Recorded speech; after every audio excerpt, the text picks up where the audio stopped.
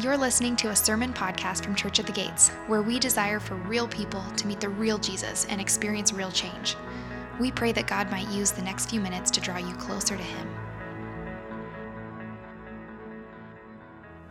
God, we are grateful this morning that we serve a God who is creator, who is transcendent. You are above all of this, and yet you see us and know us and desire us to know you. That you've given us a book with 66 books, all one story, revealing more of who you are, your promises and your goodness. God, revealing more of who we are, our brokenness and our need for salvation. So this morning, God, I pray that you would, God, give me wisdom as there is so much to cover. God, I pray that your word would pierce hearts. It would remind us of how good you are, remind us of how faithful you are, that we might leave encouraged and ready for the journey. In your name we pray. Amen. So today, we're starting a new series called Every Book for All of Life. This is our second Sunday. Last week, Cam, our director of kids ministry, gave us an overview of Scripture, of the story of Scripture. We kind of brought to life that the Bible is not 66 different stories, but it is 66 different books, all uniting to tell one story of redemption. If you have not heard that, if you didn't know that, I would encourage you to go online, watch that. Cam does some great drawings of horses and things and thrones, and it is captivating, and it's 50 minutes long. You will be encouraged and move forward in your faith. So if this is kind of confusing and there's one story, I'd encourage you to watch that from last Sunday. It'll give you context. Today we are in Genesis. We're going to take over the next 66 weeks or so, one book each week. And so today we have Genesis to do all 50 chapters. So we're going to spend time at the very beginning, and then we're going to fly over the back half. Because what I think about Genesis is if you miss the foundation, if you miss the opening overture, the opening themes of Genesis, you miss what Genesis is about, and then you kind of miss how the whole story unfolds from it. You think of Genesis like a building foundation, that it begins to frame out. The concrete is poured, and as you walk around it, you can see something's going to be built on top of it, and based on the concrete thickness, you can see how tall it's going to be, and you can see how wide it's going to be. We don't quite know exactly how it's all going to turn out, but if we miss Genesis, we won't understand in Obadiah, Malachi, Acts, what God is doing. And so we're going to start here in Genesis. Before we kind of get into that, I want to lay before you three things our church believes about the Word of God that kind of frame out and underscore how we look and read Scripture. Number one is this. We believe every book is inspired by God. 2 Timothy 3 and 2 Peter 2 describe how God spoke to human authors, meaning to their heart and mind, and then to human authors using their own style, using their own grammatical whatever, their own intelligence, wrote the Bible, spoken by God. So when we understand Scripture, we understand it as God breathed. We understand all of Scripture as God breathed. That every word from Genesis to Revelation is all useful for us, all helpful for us, and all inspired by God. Number two, we understand that every book is without error. We understand that if God inspired these men, if he did one miracle, a second miracle to keep things without error is not hard. So we understand that God inspired these men, he's perfect, and he doesn't make mistakes. And we understand, when we say without error, what we mean is in the original manuscripts. So there's a ton of translations, there's a ton of different ideas, but we understand that every book that is written in the original manuscripts is without error, and it's without error in what it intends to communicate. And so as we understand Bible translation, we understand that when we look at the Old Testament and New Testament, we are exceedingly confident based on the plethora, the magnitude of what we have in terms of manuscripts and codices and all these things. We are very confident that what we have honors the original text, honors the original manuscripts. And so we believe that God inspired and that what God intended to teach in the original manuscripts, of which we've got many of them, is without error. Number three, we understand that every book is important for the Christian. We are in the church age, we are New Testament Christians. And so, like, we understand our place in history. There's creation, there's the Old Testament, there's the cross, there's the church age. We're like right here.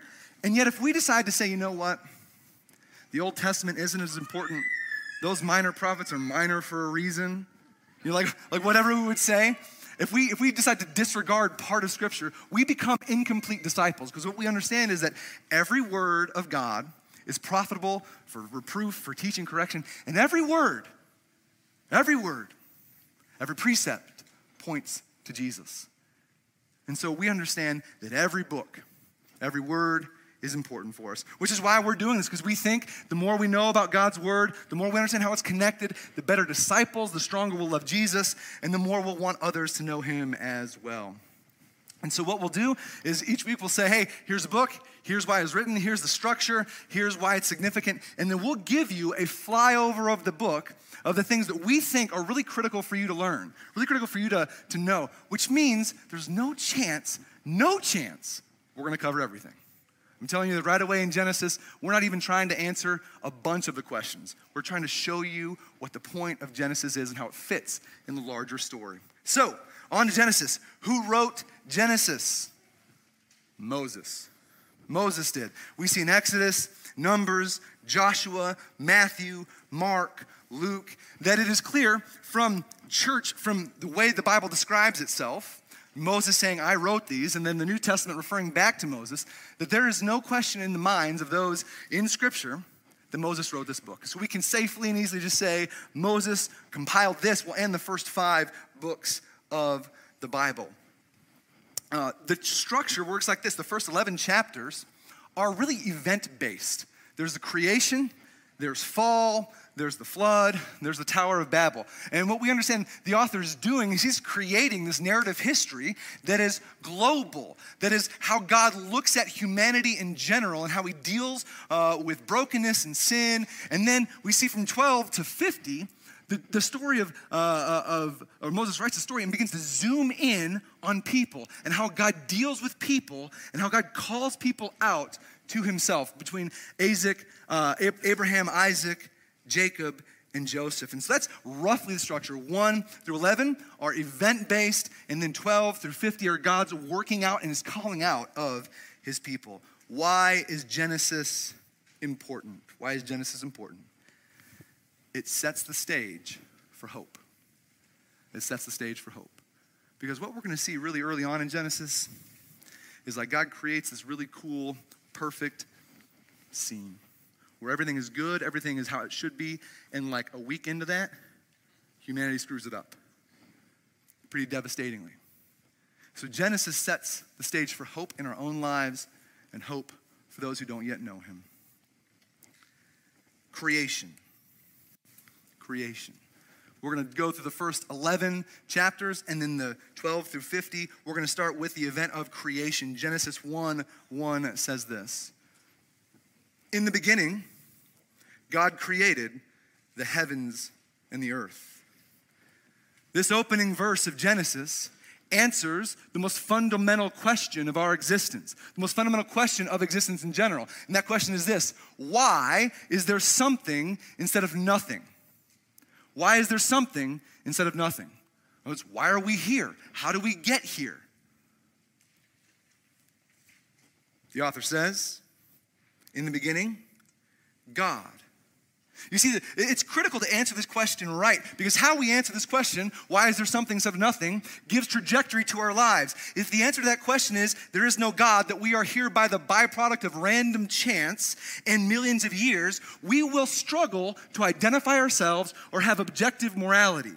We will struggle, we will be unmoored. If the answer to that question is there is something or someone that created us, we will be inextricably bound to that person or thing to help us define ourselves, our purpose, and our morality. Moses' answer to the question is, in the beginning, God. In the beginning, God. Before the universe, there was God. Before the stars, there was God. Before there was planets, there was God. Before there were elk we couldn't find, there was God. Before there was anything in our universe, there was God. Notice what the author is saying is God was always there. God is always there, was always there. He exists, has existed. Nothing causes his existence. In philosophy, we call God the uncaused cause. That is, he has always existed. Nothing causes. He wasn't birthed. He wasn't generated. But God exists. He is self-existent. This is a theological theme of Scripture that starts in the first 4 words of Genesis 1. And it's an important theological thing to understand. And if we get this wrong, we begin to make God smaller and our salvation more tenuous. God is self-existent. The theological term, if you want to get really nerdy, is aseity. That is, he is self-existent. He needs no generation. He exists of his own nature. Nothing caused God to exist. He was not born. God is self-existent. He doesn't need us to exist. What a lame God that would be, right? If his existence was based on us. He is completely autonomous. He exists outside of his creation. For the Christian, the beginning of all things must start with God. There is no equivocation in Scripture. That if we are to get ourselves right, if we are to understand our purpose, if we are to understand who we are and how we're wired, we start with God. If we start with anything else, generating us or creating us, we are prone to the whims and fancies of our own hearts and whatever the world has. The first chapter of Genesis has God creating everything. He says 9 times. It says 9 times, God said this, and then it happened. God said this, and then it happened. It says 9 times or 7 times in the first chapter of Genesis, it is good. He creates it by saying it and then declares it good.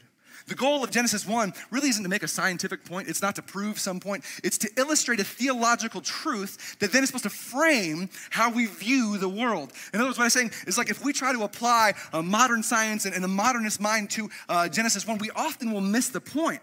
The point is God said, God said, God said, it is good, it is good, it is good. What we're supposed to take away from all of this is that God created this. Moses understood that it was God who did it. And the Israelites were to take this and say, man, this is how everything started. There was chaos. Genesis 1:2 says the earth was formless and void. The Hebrew, it's a metaphor for chaos. That God spoke into chaos and created order. God spoke into chaos and created peace. God spoke into chaos and created what could not be created without him. Order, peace. Hebrew calls it shalom. God's work brought order, design, and purpose for all of creation. That this is the underlying theological point of Genesis 1. That if we want to understand really the main thrust of Genesis 1 is that at the origin of everything stands a God who speaks and creates. Genesis 1:26 shows us how God created humanity. Then God said, verse 26, you can follow along in your copies of God's word or on the screens. Let us make man in our own image, after our own likeness, and let them have dominion over the fish of the sea, and over the birds of the heavens, and over the livestock, and over all the earth, and over every creeping thing that creeps on the earth. So God created man in his own image. The image of God, he created him. Male and female, he created them. And God blessed them. And God said to them, be fruitful and multiply and fill the earth and subdue it and have dominion over the fish of the sea and over the birds of the air and over the heavens, over the birds of the heavens and over every living thing that moves on the earth. What's really interesting is if you read the Hebrew and understand what's happening here, there is a poetic climax. This is pretty normal in Hebrew poetry when you see there's this building of momentum. And when you get to verse 26, 27, and 28, what you understand is the pinnacle of creation. The most important thing that God creates is mankind. And I say that only to say this. We are intrinsically more valuable than everything else in creation. We are not equal in value to whales, wolves, mountains, any of that. That God is showing us that of all that he's created, when you get to Genesis 26, 27, and 28, there is something different he creates within us. He gives us the image of God, which makes us intrinsically more valuable in general and then specifically to him. That he has given us a part of himself. When it says the image of God, what that means is we share characteristics of God that he only shares with us. Like chimpanzees and other animals, they don't share these things. What that means, we have a soul. We've been given something that reflects who God is and given a soul which gives us, get this, the capacity to know him. The image of God means that God hardwired, chat with him in our hearts. iMessage. That we have a direct line with him that other created beings don't have. We are special, treasured. We are to be known by God because of our souls. This is an act of a God who desires to be known and to know his creation. Humanity then is not a product of randomness. Humanity is not the product of blind chance in millions of years. We can't derive that from the text. We'd have to add that to the text. We are the product of a transcendent yet personal. Transcendent just means above everything. He's bigger, larger, outside of it. He is the thing on which everything revolves. He is above it all. And yet, in spite of that, he doesn't stay there. He wells, he comes down into our hearts, into our souls, so he can speak to us into existence. Another theological theme worth writing down is this: God has created us to know him and to be known by him. As we understand creation, God is not a deist. He did not just wind the clock and walk away. He desires deeply to know you. He gave you part of who he was. He gave you a soul that we could commune with him, that we might have relationship with him. God is not surprised with humanity. He is not distant from humanity. We are created to know him. As large, let me just fathom this for a moment. As many galaxies as there are, as immense as space is, all that he's created, he looks at some small blue dot, finds you in your home, finds you right here, and says, that's the thing I love most. In all of creation, humanity gets his love, gets his pursuit. Ultimately, if we believe God has created us, we are then accountable to him for how we live our lives. This is the answer to the question, why is there something instead of nothing? If we answer God, by virtue of that answer, we are then bound to him. We're bound to ask the question, God, how should I live? If you've created me with purpose and you created us out of chaos and you bring order to it, then God, I need to know how to live my life in order so that I may have use, I may have what you've created me to be. And here's the thing, if we're accountable to God, this is like poisonous treachery to the world. Because we live in an age where the greatest defining characteristic of who we are is to be derived from our hearts. That what our desires say about us, what our hopes say about us, that we are to define who we are. The greatest good is our self-definition. Our desires are our greatest good. Me defining myself by my virtue, by my skewed sense is the greatest God. Another way to say it is, who I am is who I say I am is the most important thing. The first chapter of Genesis, the first words of Genesis gut that philosophy. That the Christian cannot suffer that philosophy. That if God has created us, we are bound to pursue him and to live as he has designed. And this is creation. God has always existed. God created everything with order and a purpose. He created humanity with an order and a purpose. He is king over us. He gets to tell us how to live our lives. And we will find our ultimate joy, our ultimate peace, our ultimate design when we pursue him and how he's designed us. That's just chapter 1. Like driving 80 miles down, like you just sit there and there's so much here. The foundation is being laid for who God is and how we relate to him and what that means then for us. Chapter 2 adds to the creation narrative and climaxes with the story of Adam and Eve and the framework that God has created male and female and they're meant to be together in marriage and that is how God has designed things and all things were good. In chapter 1 they were good, in chapter 2 they were good, in chapter 3 the wheels fall off this thing like right away. Which leads us to the fall, the creation and fall. Fall is a theological term. It's been used over the centuries to describe what happened in Genesis 3. When sin enters into the world, mankind falls from their status as innocent, able to obey, to a state of guilty disobedience. In other words, when we were with God, when we were walking in the garden, we were innocent. We could walk with him, we could talk with him, we obeyed innocently. Genesis 3:6 picks up the story. So when the woman saw that the tree was good for food, that it was a delight to the eyes, and the tree was to be desired to make one wise, she took of its fruit and ate.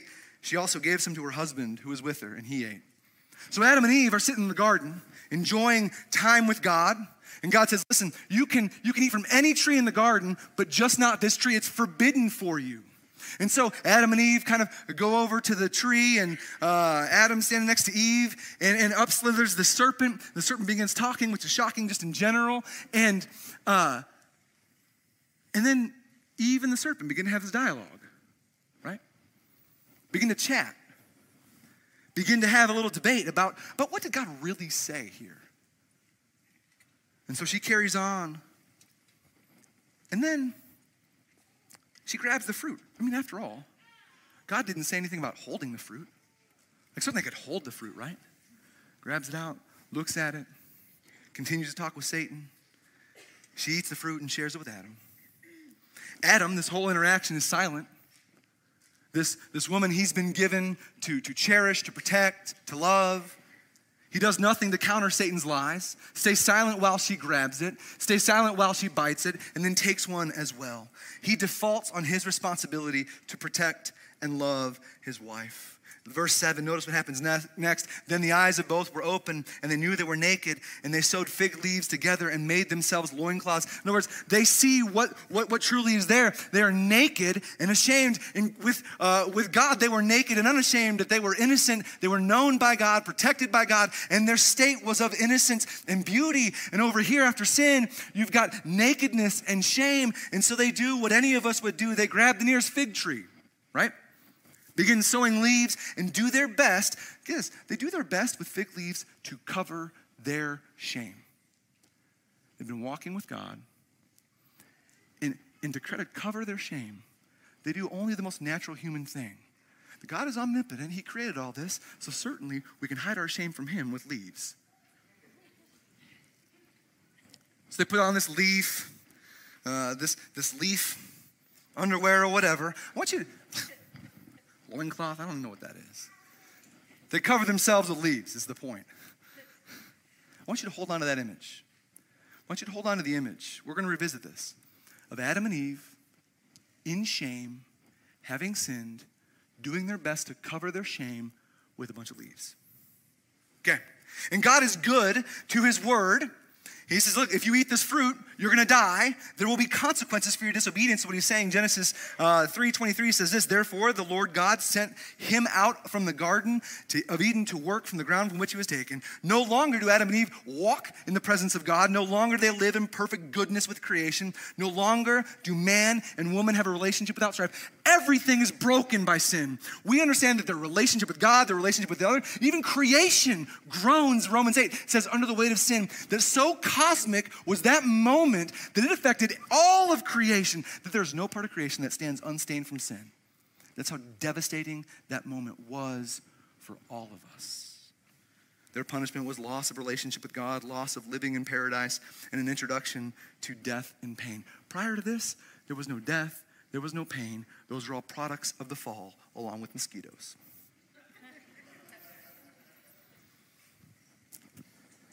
Like, it's what I love about God in his stories, like even in the midst of devastatingly bad news, like the kind of bad news that has eternal consequences, the kind of bad news that, like, if runs unabated, will curse everything forever. Genesis 3:15 pops up. And he's cursing the serpent, Satan. He says, I'll put enmity between you and the woman, that is Eve, between your offspring and her offspring, and he shall bruise your head, and you shall bruise his heel. That we understand this to be the first promise of the good news, the first promise of the gospel. Adam and Eve have just sinned. Everything is wrecked. The curse is taken, and creation begins to groan under the weight of sin and all of this. And God looks at the serpent and says, listen, the best you're going to produce, the most evil thing you're going to produce, the best it's ever going to do is to bruise the heel of the son of the one who comes.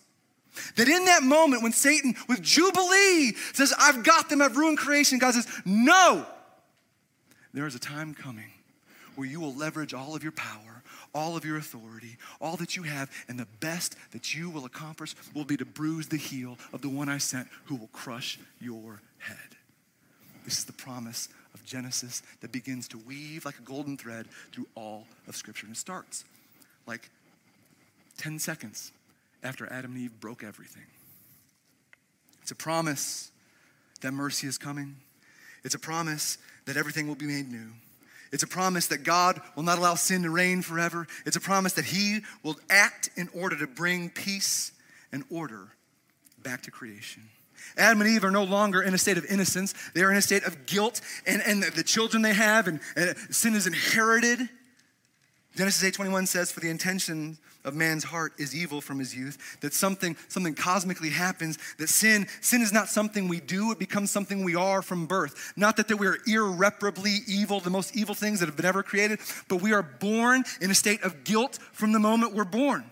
That innocence is no longer an option for us of our own accord, that we are born with a state of sin out of the womb. We're born slaves to our sin nature.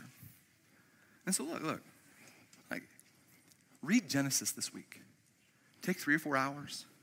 Like, put Hulu on Do Not Disturb. Put your phone over there. Like, read Genesis for like 3 hours, 3 or 4 hours. Take you one sitting. Here's what you're going to see. You were created by God.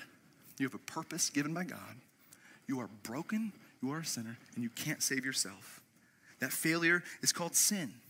But you're also going to see this. You're going to see that God is a God of mercy who pursues the people who run from him. The story of Genesis. It's the story of our lives. Theological theme to take away. We will be accountable to God for our lives. He created us. He told us how to live. He tells us how to live. We rebel. We run from him. And we will stand accountable to him for our sin. And we see this pretty acutely in the next kind of framework. Creation, fall, and then flood. Flood. Genesis 6:5-6. The Lord saw that the wickedness of man was great in the earth, and that every intention of the thoughts of his hearts was only evil continually. And the Lord regretted that he had made man on earth, and it grieved him to his heart. And so what's happened is you've got the fall, and mankind is growing in number and fruitful and multiplying. But what's happened is because of sin, sin is increasing as men increase. And the Lord looks down from his place in heaven and says, every man's heart is wicked from the beginning. And the Lord looks down and says, I regret having made these people.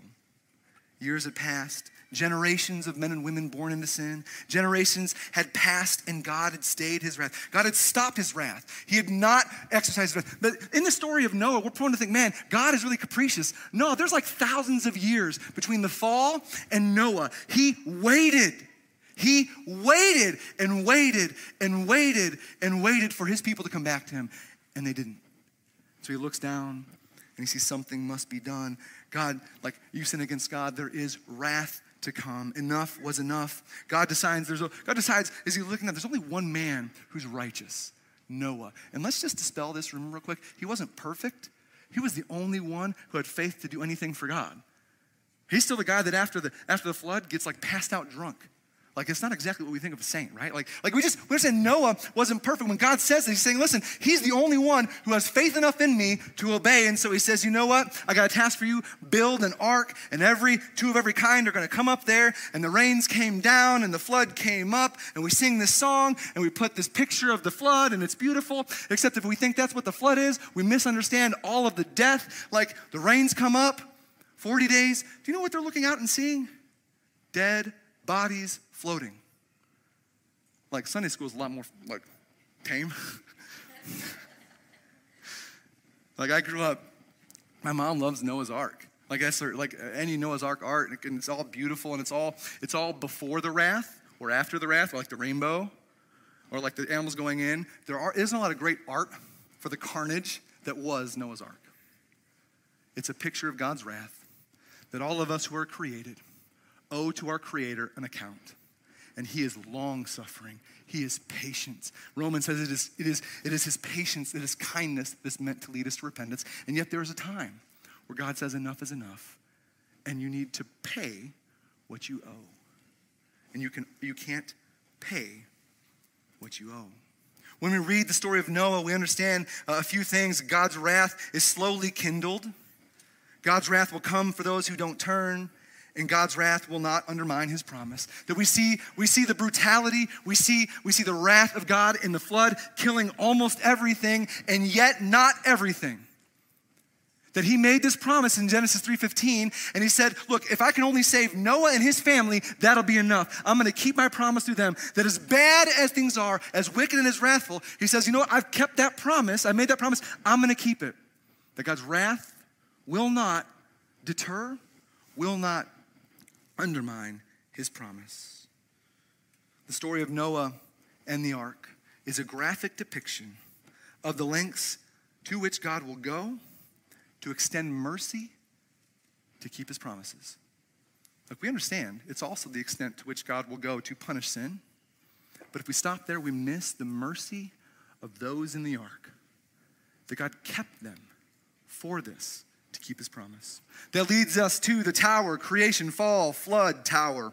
Verse 9, therefore, its name was called Babel because there the Lord confused all the language of the earth. And from there the Lord dispersed them over the face of the earth. And so we have, as humanity had, instead of being fruitful and multiplying over the face of the earth, had come together. They had learned the same language and began speaking the same thing and began building this tower for their own name. We're going to make these bricks and we're going to build this tower and it's going to be a glory unto us. In essence, what we see is we see them rejecting filling the earth and rejecting God's image and saying, if we all do this together, you know whose image is going to be awesome? Ours. They built a tower. And so the Lord exercises judgment by sending them out in new languages, in new people groups all over the world. You say, well, where's his mercy here? Two things. Two ways. Number one, chiefly his mercy is he did not wipe them out. He didn't go, start over. He sent them off, different languages. Number two, another act of mercy here is he restrained their disobedience. God says, listen, if we let them go, what other wicked acts are they going to do? If we don't stop this, they're going to end up doing more and more wickedness. And so his movement in there is an act of mercy that they are not so irreparably sinful and rebellious that God has to extend his wrath in that way. So he says, no, I want to restrain them from themselves. In the first 11 chapters, we see these three themes acutely. God's creative power as king, God's destructive wrath, and God's promised mercy. That when we see the setting, the foundation, really the 11 chapters are the foundation for Genesis, but these themes that start here go through the rest of Scripture. That God is sovereign king, he created everything, so we owe him our lives, owe him our allegiance. Number two, that our sin has earned us wrath. And number three, there is mercy that has been promised. And so we zoom in then, chapters 12 through 50. We zoom in to main characters, Abraham, Isaac, Jacob, Joseph. And early in chapter 12, if you've got your copies of God's word, if you're like the underlining type or highlighting type, or if you're like the type who takes a picture on their phone and posts it on Instagram like this is a verse for you. Genesis 12, 1 through 3. This is the promise. Genesis 3:15, your offspring will crush your head, will bruise his heel, and her offspring will crush your head. The promise of the gospel, the promise of the Messiah. Genesis 12, 1 through 3, God speaking to Abram, a character, a new one. Now the Lord said to Abram, go from your country and your kindred and your father's house to the land that I will show you. And I will make of you a great nation, and I will bless you and make your name great so that you will be a blessing. I will bless those who bless you, and him who dishonors you I will curse. And in you all the families of the earth shall be blessed. It is the call of Abraham. We call it the Abrahamic covenant or the Abrahamic promise, where God looks at a guy in the Ur of the Chaldees, which is on a map somewhere, and says, listen, I want you to go from where you are all the way over here. I want you to leave your family, leave all your prosperity. I want you to walk over here to this place I will give you. And if you do that, I'll make you a great nation. And from that nation, all people will be blessed. It's an expansion of the promise in Genesis 3.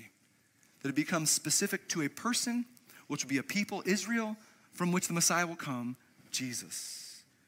In chapters 1 through 11, God displays his character through creation. In 12 through 50, he displays his character through calling out his people. The theological theme that is main in the last part of Genesis is God's providence moves his promises. God's providence moves his promises. This is a theme that is all throughout Scripture, but as you read Genesis 12 through 50, especially the story of Joseph, you see that God moves at just the right time, in just the right way, in just the right place, so that his will gets done. God's providence is how we understand God using human instances, good and bad, to accomplish his will. Tony Evans, the great preacher, used to say this, God's providence is the hand of God in the glove of history. God's providence is the hand of God in the glove of history. In other words, no human event, no human ruler can thwart God's plans. Ultimately, all of history will bend to God's will. That it will end just as God's promised. That no ruler, no despot, no molecule, no person can change that. And so we begin in Genesis 12 through 50 to see God moving in his various people through his plan. It was so interesting. Is like you would not choose any of the people God chooses in Genesis 12 through 50 to be these people. They're all a bunch of knuckleheads. Like full of doubt, full of sin, full of like just deep faithlessness. And so God's providential plan in just Genesis alone overcomes barrenness. So God makes the promise to Abram and says, listen, from your line, I'm gonna bless the nation. And you know what happened to Sarah? She was barren. And so Abram's like, hey, I don't know if you know how this works, but there's a line that's gotta come from her and she's barren. And then Isaac marries Rebekah, and you know what happens to her? Barren. Jacob marries Rachel, you know what happened to her? Barren. Regardless of human brokenness, human situations, human difficulties, God's providence overcomes those things. It overcomes idolatry in his people. It overcomes our own doubt and disobedience. In Genesis 7, or Genesis 50, we see that there's envy in families that God is even able to overcome. And so God calls out Abraham and says, come to me. And Abraham goes. And it is a mixed bag with Abraham. He's faithful, he's faithless. As soon as God calls him, he goes. They go to Egypt, and Abraham tells, hey, listen, you're a beautiful wife, and I don't want to die. And so I know if we walk into Egypt together, they're going to kill me to get to you. So let's just tell them you're my sister. And she goes along with it. Pharaoh sleeps with her and says, hey, wait a second. There's a curse on my house. Why didn't you trust God? Why didn't you tell me this is your sister? That's the first act of the fabled Abraham in the story. Broken, faithless man. As we see through Genesis, we see God's attention to the holiness of his people. That he says to Abraham, you need to be set apart. You need to be holy. You need to follow me. We see God's wrath against wickedness. We see the wickedness, the extreme wickedness that happened in Sodom and Gomorrah. And we see his wrath come down like sulfur and fire. We see God's mercy and faithfulness extend to his people. Consider these verses. If we think about the mercy of God in the story of the second half of Genesis, Genesis 19 says this, so it was that when God destroyed the cities of the valley, God remembered Abraham and sent Lot out in the midst to overthrow, and he overthrew the cities in which Lot had lived. Genesis 30:22. Then God remembered Rachel, and he listened to her, and he opened her womb. God's remembrance of his promise is mercy. Write that down. God's remembrance of his promise is mercy.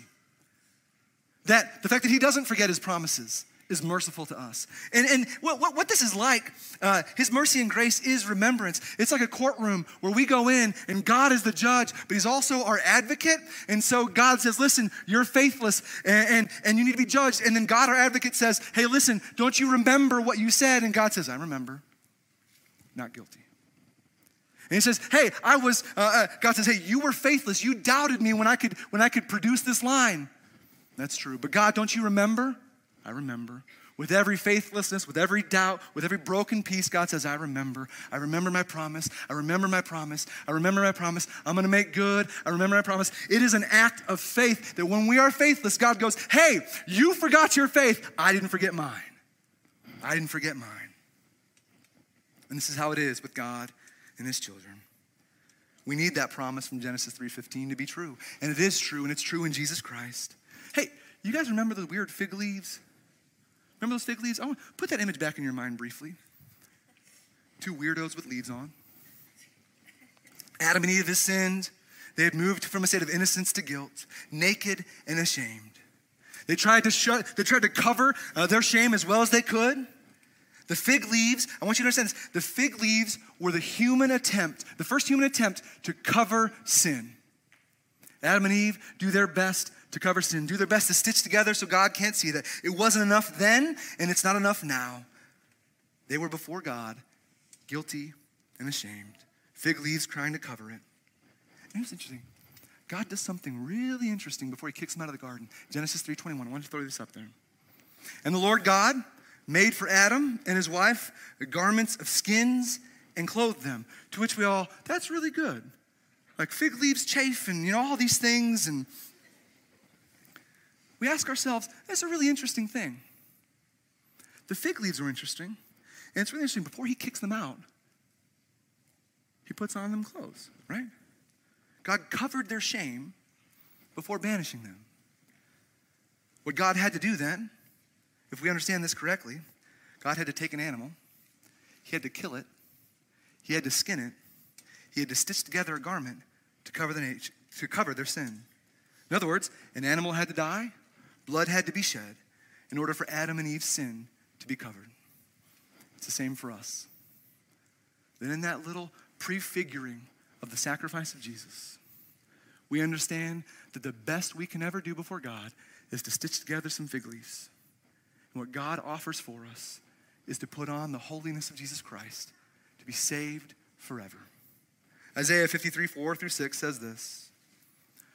This is Isaiah speaking of Jesus. Surely he has borne our griefs and carried our sorrows, yet we esteemed him stricken, smitten by God and afflicted. But he was pierced for our transgressions, and he was crushed for our iniquities. And upon him was the chastisement that brought us peace. With his wounds we are healed. All we like sheep have gone astray. We have turned every one to his own way. The Lord has laid on him, Jesus, the iniquity, the sin of us all. Jesus is the Lamb of God that takes away the sin of the world.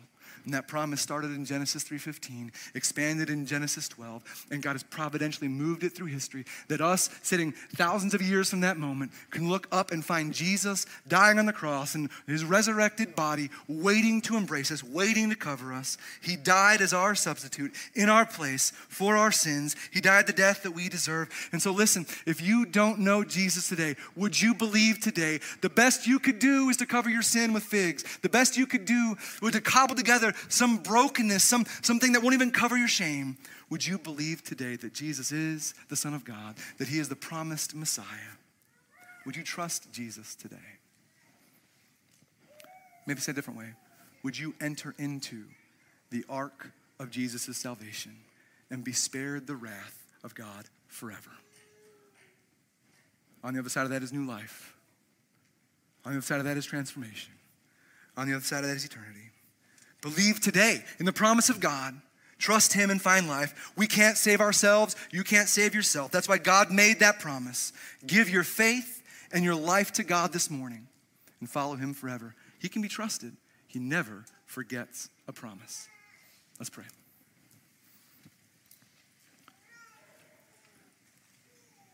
God, we are grateful that you have given us this word, that you've given us a book that is tied together, that tells the story of your love for us, your love for people who run from you, who don't quite get you, who don't quite get it. And we are grateful that we can't fig leaf ourselves into pleasing you, that we all have run astray. And we all need you to do the work. And God, we see that you made that promise with Abraham. You made it unconditional. You walked through the sacrifice, showing that what was going to happen, the salvation to come, was going to be a work of you. And so God, we recognize that we can't save ourselves, and that Jesus died on the cross and rose from the grave that we might be saved, that all the work is done, and that we can be different and changed now and in eternity. God, pierce our hearts. Make us more grateful. God, thank you for Genesis, the story it tells, the hope it brings. God, would you build into our hearts and lives a deep love for your word, that where we can see these threads of beautiful connection that are threads of your love for us from before time. God, we praise you and are grateful for you. God, would you change us today for your glory and our joy? Amen.